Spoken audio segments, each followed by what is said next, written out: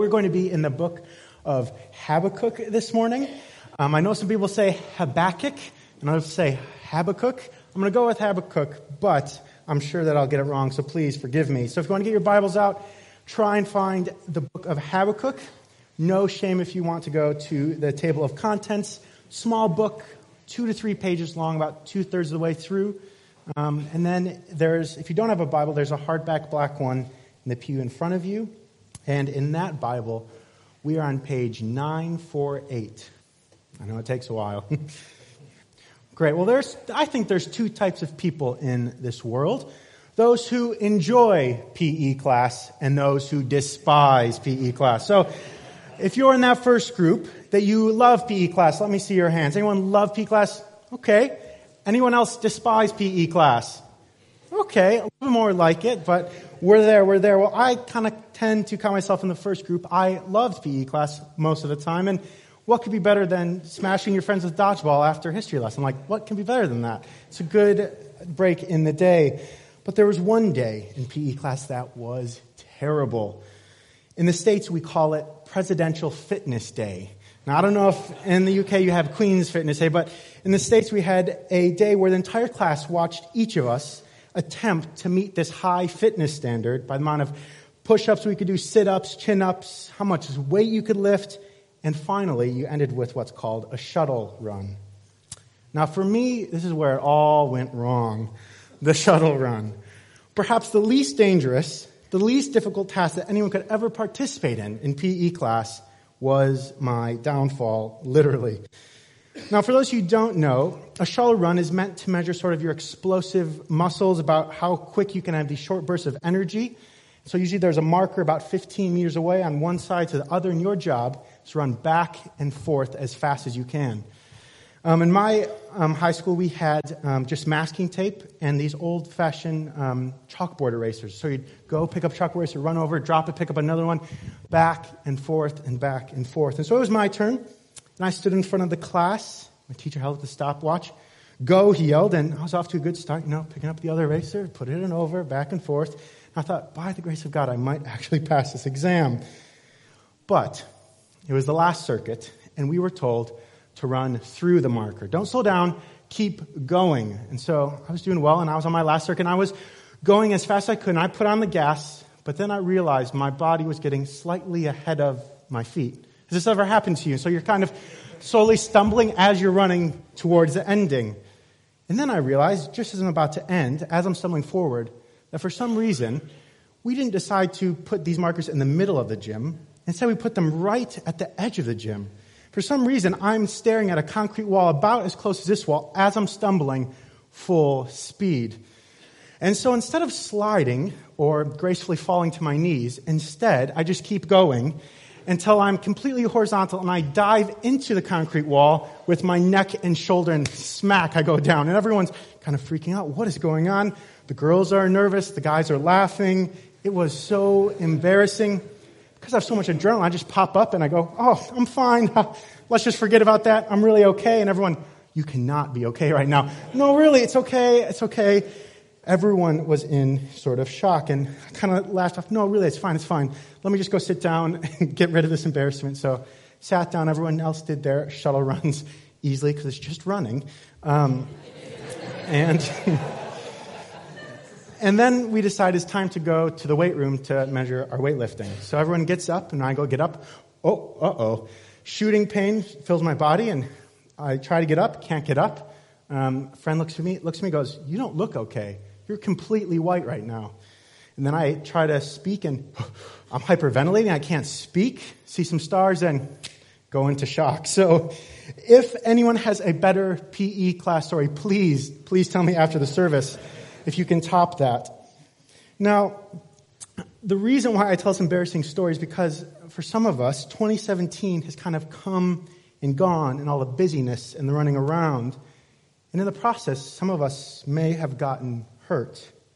So we might be coming in and we're dealing with that pain or anxiety, whether it's doubt or maybe just physical pain. And we're all kind of coming into 2018 going, no, it's fine, really. It's okay, I'll be okay. And we come limping. Now, I'm sure there's also people here today who's had the best 7 days of 2018, and we would love to hear about that. But I can promise you that there are people sitting on either side of you who come limping this morning. And the truth is, we've all been there. And who knows what 2018 will bring? For many of us, pain, hurt, doubt might just be around the corner. So as a community, as a church family, we need to think through how we deal with the trouble, the hurt, the doubt when we feel under pressure. So today, that's what we're going to be asking. What does authentic faith look like under pressure? When confusion and doubt come, what does our faith look like? When pain and suffering come, because they will, how do we respond? When the daily grind of everyday small tasks begin to feel like an endless cycle of meaninglessness, what can we do? Now, if you're like most people in the world today, you might first scour the internet looking for help or consider new techniques or effective habits or inventive products to help deal with the hurt and pain. But instead, over the next 3 weeks, we're going to go back 2,400 years in time to 603 BC to listen to a disturbed, somewhat insignificant prophet in the kingdom of Judah deal with this impending doom of a nationwide invasion. And that prophet's name is Habakkuk. So let me set the stage for you before we jump into this book. Habakkuk is an Israelite. That means his faith, his trust, his worldview is all wrapped up in the identity of being part of Yahweh's chosen people. That is the God of his forefathers, Abraham and Isaac, Jacob and Moses. And God had promised that to bless his people, they would bless the entire world. Through Habakkuk's people, the world's brokenness would be renewed and restored. But hundreds of years have passed. And the kingdom of Israel is in shambles. In fact, in 930 BC, this kingdom that Yahweh promised to bless the world fractures, and it splits into two kingdoms. Let me show you on the screen. We have on the top we have the kingdom of Israel, and they have their own king in Samaria. And on the bottom we have the kingdom of Judah with their own kings in Jerusalem. We have this fractured nation ruled by two evil kings. But I thought God said he would promise a good messianic king who would heal this world. And then it gets worse. In 734 BC, the Assyrian Empire overthrows that northern kingdom, the kingdom of Israel. Get that up there? And this is where we pick up the story, in this cavity of disappointment and of doubt and confusion. And all that's left is this small kingdom of Judah. And in the future, as their wicked neighbors, the Babylonians, grow in power, everyone's walking around going, "No, I'm fine. Really, it's okay. I'm fine. Don't worry about it. I'm fine." But we know from history that only 3 years, this Babylonian Empire will take the last of Judah into exile. So it's on the edge of this cliff, as the kingdom of Israel begin to fully deteriorate, that we pick up Habakkuk's story. He's one of the last prophets of Judah, but he's an odd prophet, because we will see that he doesn't really speak like a normal prophet. He doesn't say, "Thus saith the Lord." In fact, this book is more like a conversation than a command. It's more like a prayer than a proclamation, and it's more like a piece of poetry than a group of propositions. As one writer put it, the book of Habakkuk is similar to a rare look into the private diary of a very confused preacher. So, to begin to jump in, let's take a moment, put on our glasses, and look through this situation from the perspective and eyes of Habakkuk, one of the last prophets of Israel, as the kingdom begins to fall. Let's read verses 1 to 4 of chapter 1. The oracle that Habakkuk, the prophet, saw. "O Lord, how long shall I cry for help, and you will not hear? Or cry to you violence, and you will not save? Why do you make me see iniquity, and why do you idly look at wrong? Destruction and violence are before me. Strife and contention arise, so that the law is paralyzed, and justice never goes forth. For the wicked surround the righteous, so justice goes forth perverted." So Habakkuk cries because he's looking and sees so much unpunished, uncorrected wickedness. He sees unremedied suffering. As a prophet whose job was to speak the truth to his people, he finds that there's nothing but sin and violence and iniquity in his own people. the very thing that God has called him to do doesn't seem to be doing anything. And above all, God seems inactive. He's silently allowing wickedness to grow. It's an intense way to start a book, isn't it? I mean, as we read through these first couple of verses, what do you make of Habakkuk? What's his tone like?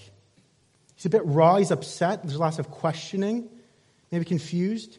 But one thing's for certain, he's gutsy, right? I mean, think about who he's talking to again. He's talking to the Lord. Oh, Lord, he starts, how long am I going to cry? Which is part of the reason why this is such an odd book. Because remember, the job of a prophet was to mediate and communicate God's truth to man. So take God's truth and mediate through his mouth to the people. But notice, from the very start, it's reversed. Habakkuk turns around. He says, Lord, how long am I going to lament? What is going on? The tables have turned for this prophet. Which begs the question, can you do that? I mean, is he allowed to talk to God like that? That's just being unfaithful, right? This book has made a lot of people uncomfortable over the years. When questioned, the famous French philosopher Voltaire said, this Habakkuk is a scoundrel, capable of anything, a rogue. In the Hebrew Midrash, which is a commentary, a Jewish commentary, a rabbi tries to condemn some of Habakkuk's speech, saying it's just a bit too radical, it's too personal, it's too intimate. But the truth is that's precisely the point. And that is our first point. Under pressure, authentic faith is honest. Notice what he's doing. He's not going, no, really, I'm fine, I'm okay, it's all right. He's being brutally honest with the Lord because the faith we've been called to is intimately personal and honest. And in the Bible, this way of dealing with this pain, this discouragement through raw, honest dialogue is called lament. This is precisely what Habakkuk is doing. It's just expressing that there's this giant chasm between the reality of what he's experiencing and his expectations. Have you ever been there? Do you know that chasm? He takes all this confusion, all the pain, he brings it to the Lord. How long are you going to let this happen, Lord? I mean, the law's being paralyzed. Where's your justice in the world? Why do I see sin everywhere? Why do I see sin inside of me? Why do you feel far off? Why do you seem to idly watch all of this happen? Have you ever wanted to ask that to the Lord, but you felt that you couldn't? Habakkuk is trying to teach us this language of lament. Because in our modern world, we've largely forgotten how to lament, how to honestly process our confusion and our doubt and our pain. And that seeped into the church as well. We don't know what to do with it a lot of times. Because for many of us Christians in the West, our faith has become privatized, become individualized, become abstracted from everyday struggles. And we live in a culture that has trouble even naming and processing this doubt and confusion. We prefer the numbness of keeping everything at arm's length. No, I'm fine, really, it's okay, I'm okay. When in reality, we see that God listens and he responds to our lament.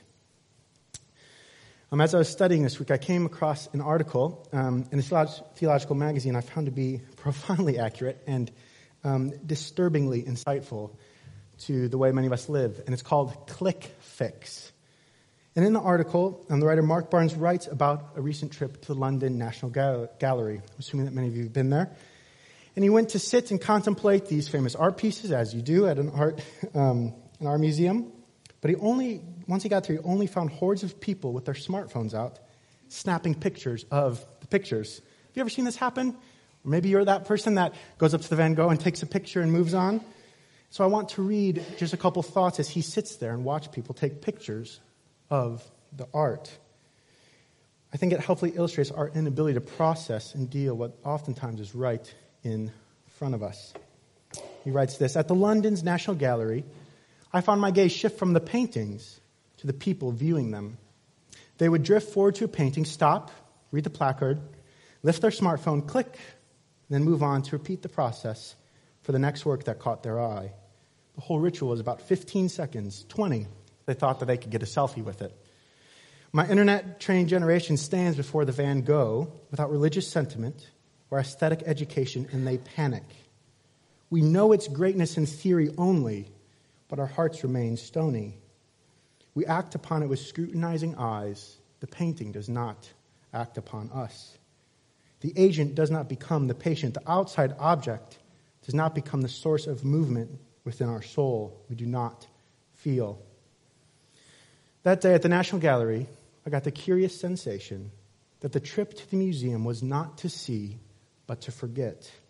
Not to delight, but to relieve me of the dreadful demand the work places on my heart.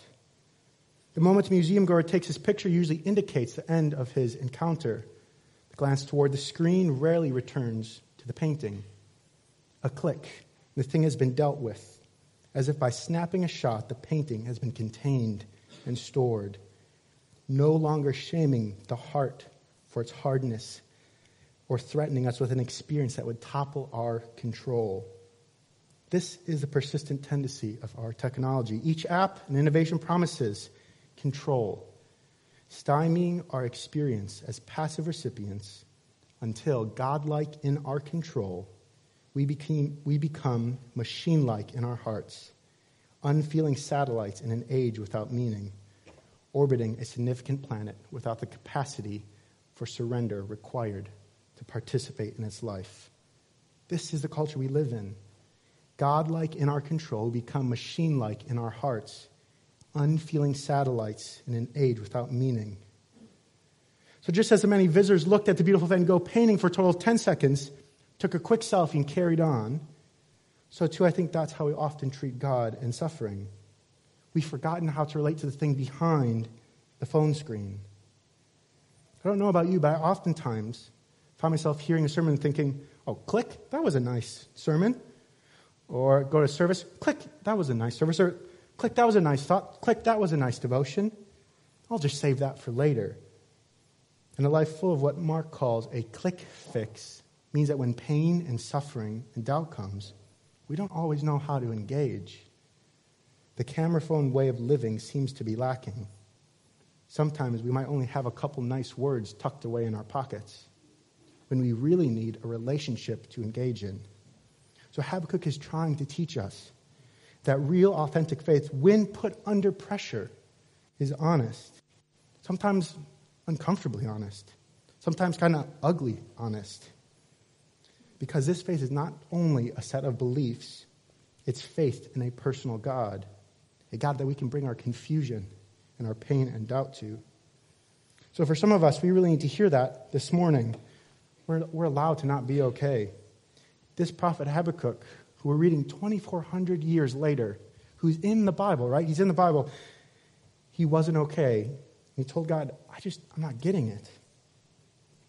For others of us, in order for our faith to grow and mature and blossom, we need to actually take a step forward and be honest with the Lord. When's the last time you prayed this sort of prayer, a prickly prayer that's specific? Now, some of us might be wondering, but how far can you go? Isn't there a limit to our honest questioning? Can it be unhelpful or maybe even sinful to lash out at God? And yes, absolutely. But that's different to what we see here in Habakkuk. It's the difference between speaking at God and speaking to God.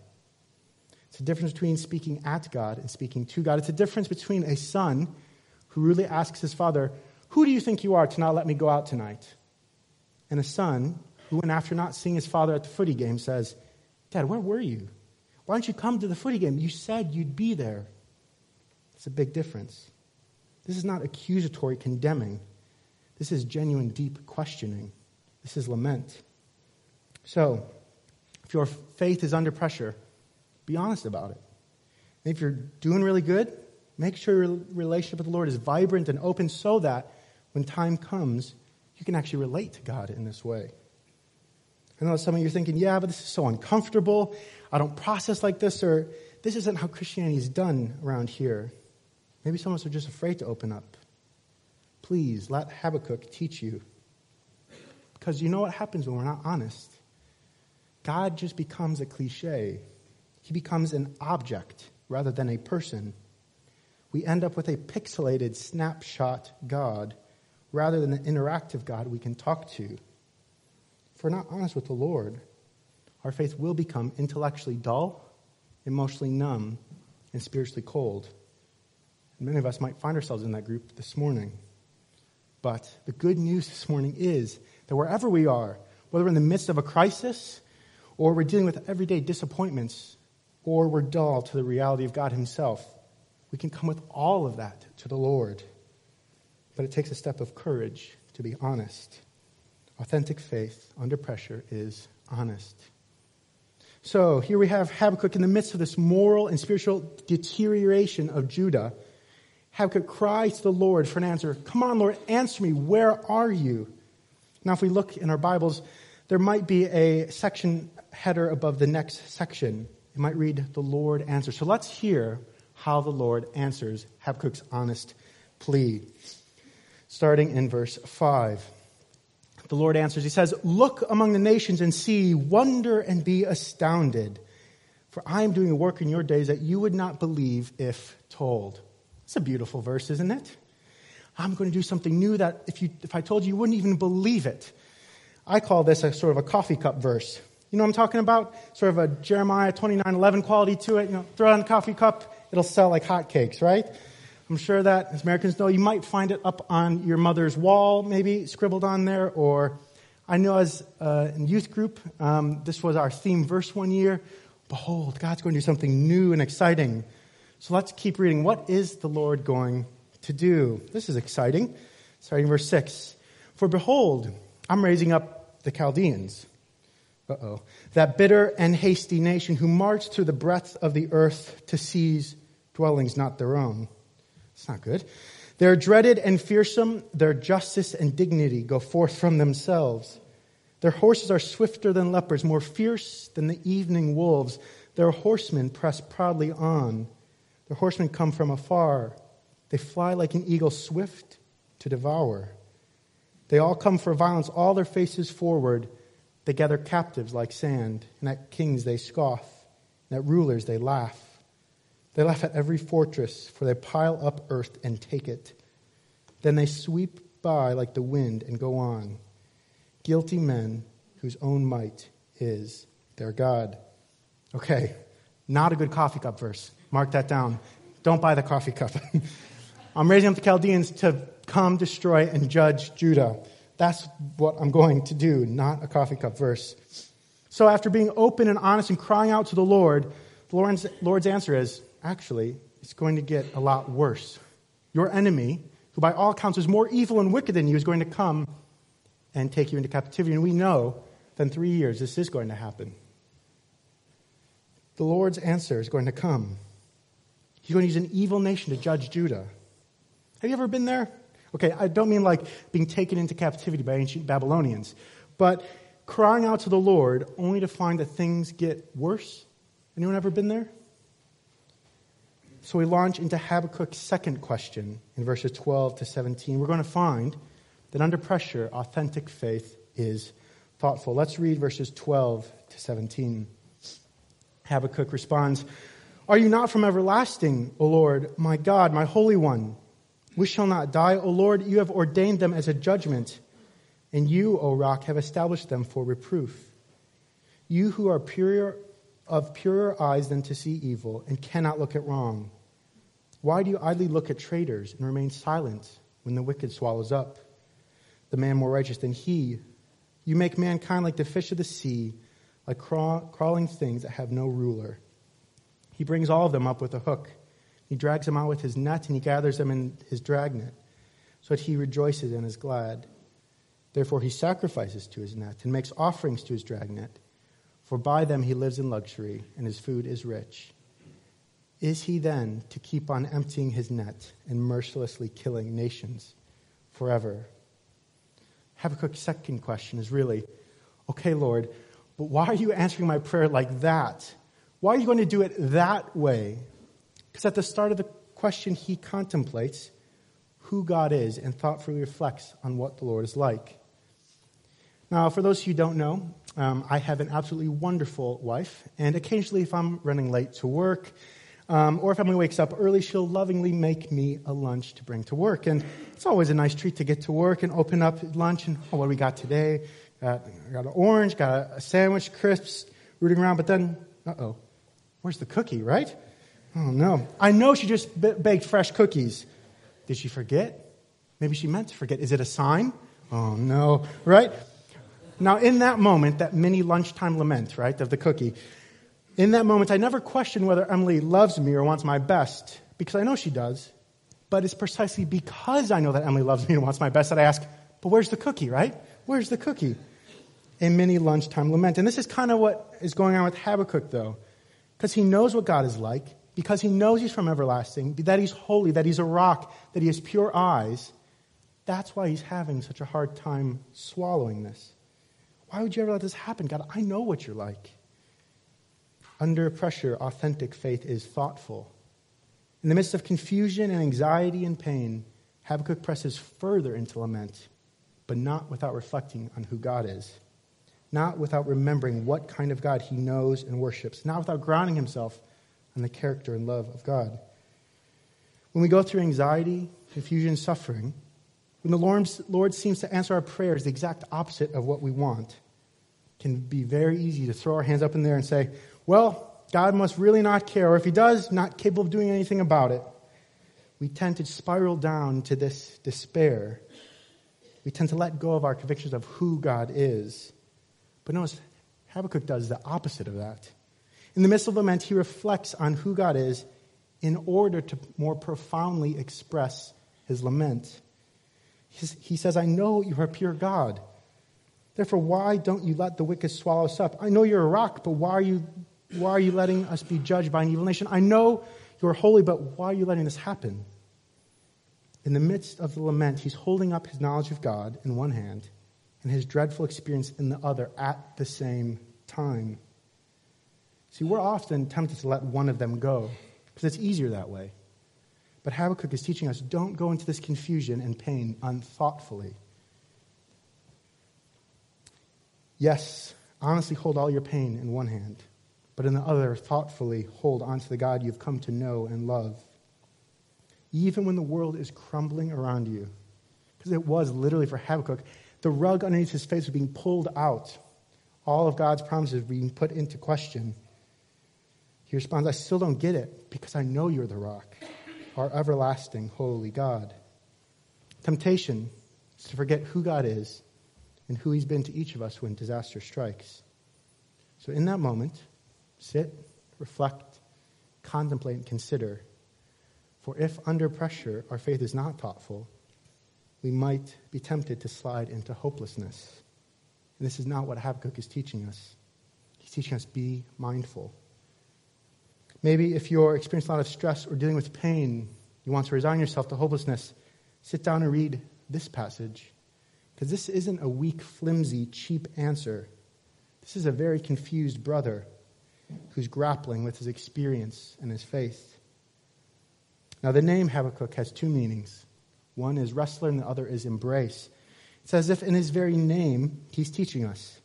Honestly embrace your pain, whether it be giant, overwhelming, or small and constant. And embrace the Lord, both. And don't forget what he's like. Enter into this wrestle. Under pressure, authentic faith is thoughtful. It's considerate. It's contemplative. Even in the midst of confusion. That our God is an everlasting God putting things to right. Finally, we come to our last piece of the lament puzzle. Having a faith that is honest and thoughtful, finally, we need one that is watchful. Under pressure, authentic faith is watchful. Let's read the first verse of chapter 2.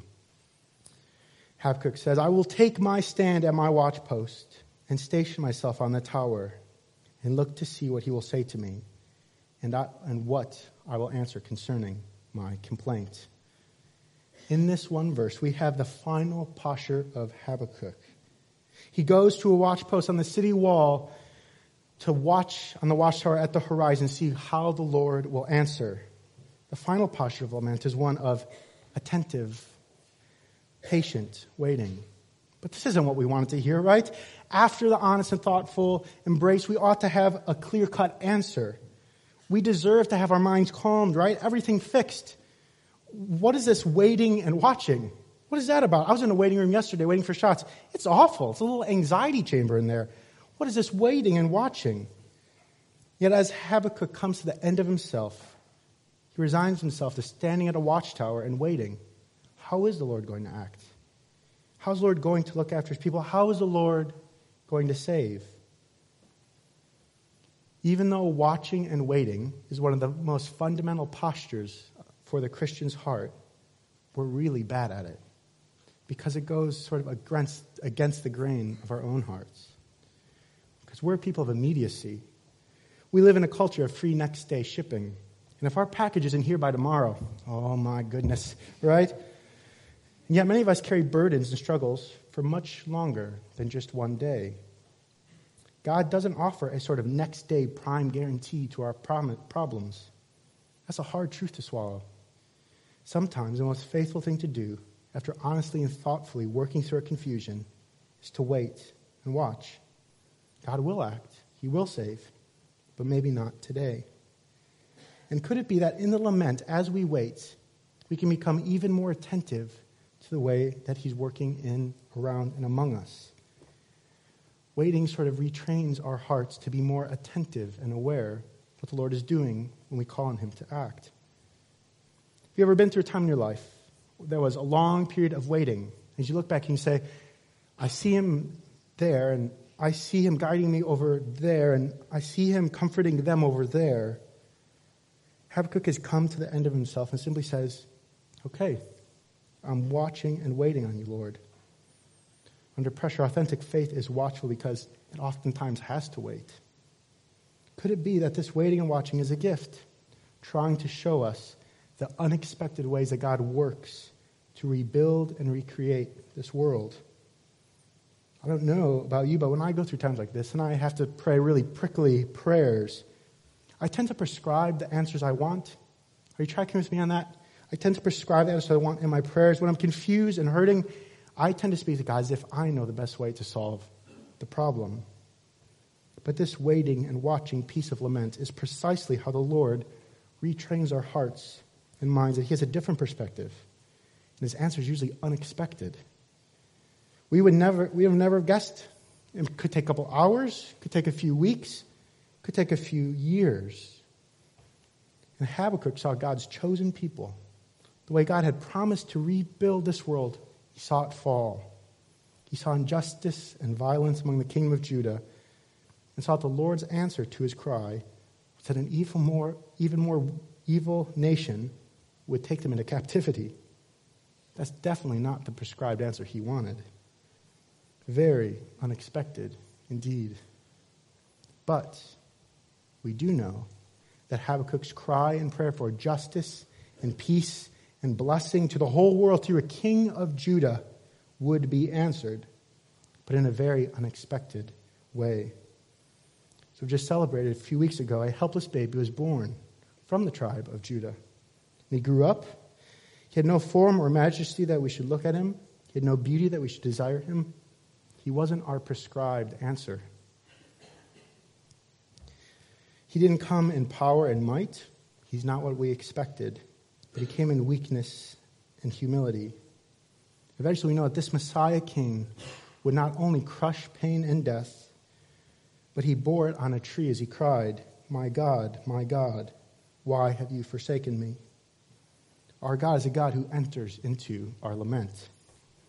He knows our pain and our confusion. He's bore it, and he's defeated death itself. Jesus is the very unexpected answer to Habakkuk's prayer. So, if you're going through real hurts, and you have enough courage to say, I'm not really okay, Lord. I really do need your help. Remember that our God is not a distant God, but one who knows our pain and our bruises and our confusion. As we navigate through this life full of its perplexities, we wait together on God as God's people, as we bear one another's burdens and watch for the Lord to move and recreate everything. And he delights to hear us. Another prophet named Isaiah, who prophesied to the northern kingdom going into exile, writes this from the perspective of the Lord. Hear this. The Lord says, "On your walls, O Jerusalem, I have set watchmen. All day and all night they shall never be silent.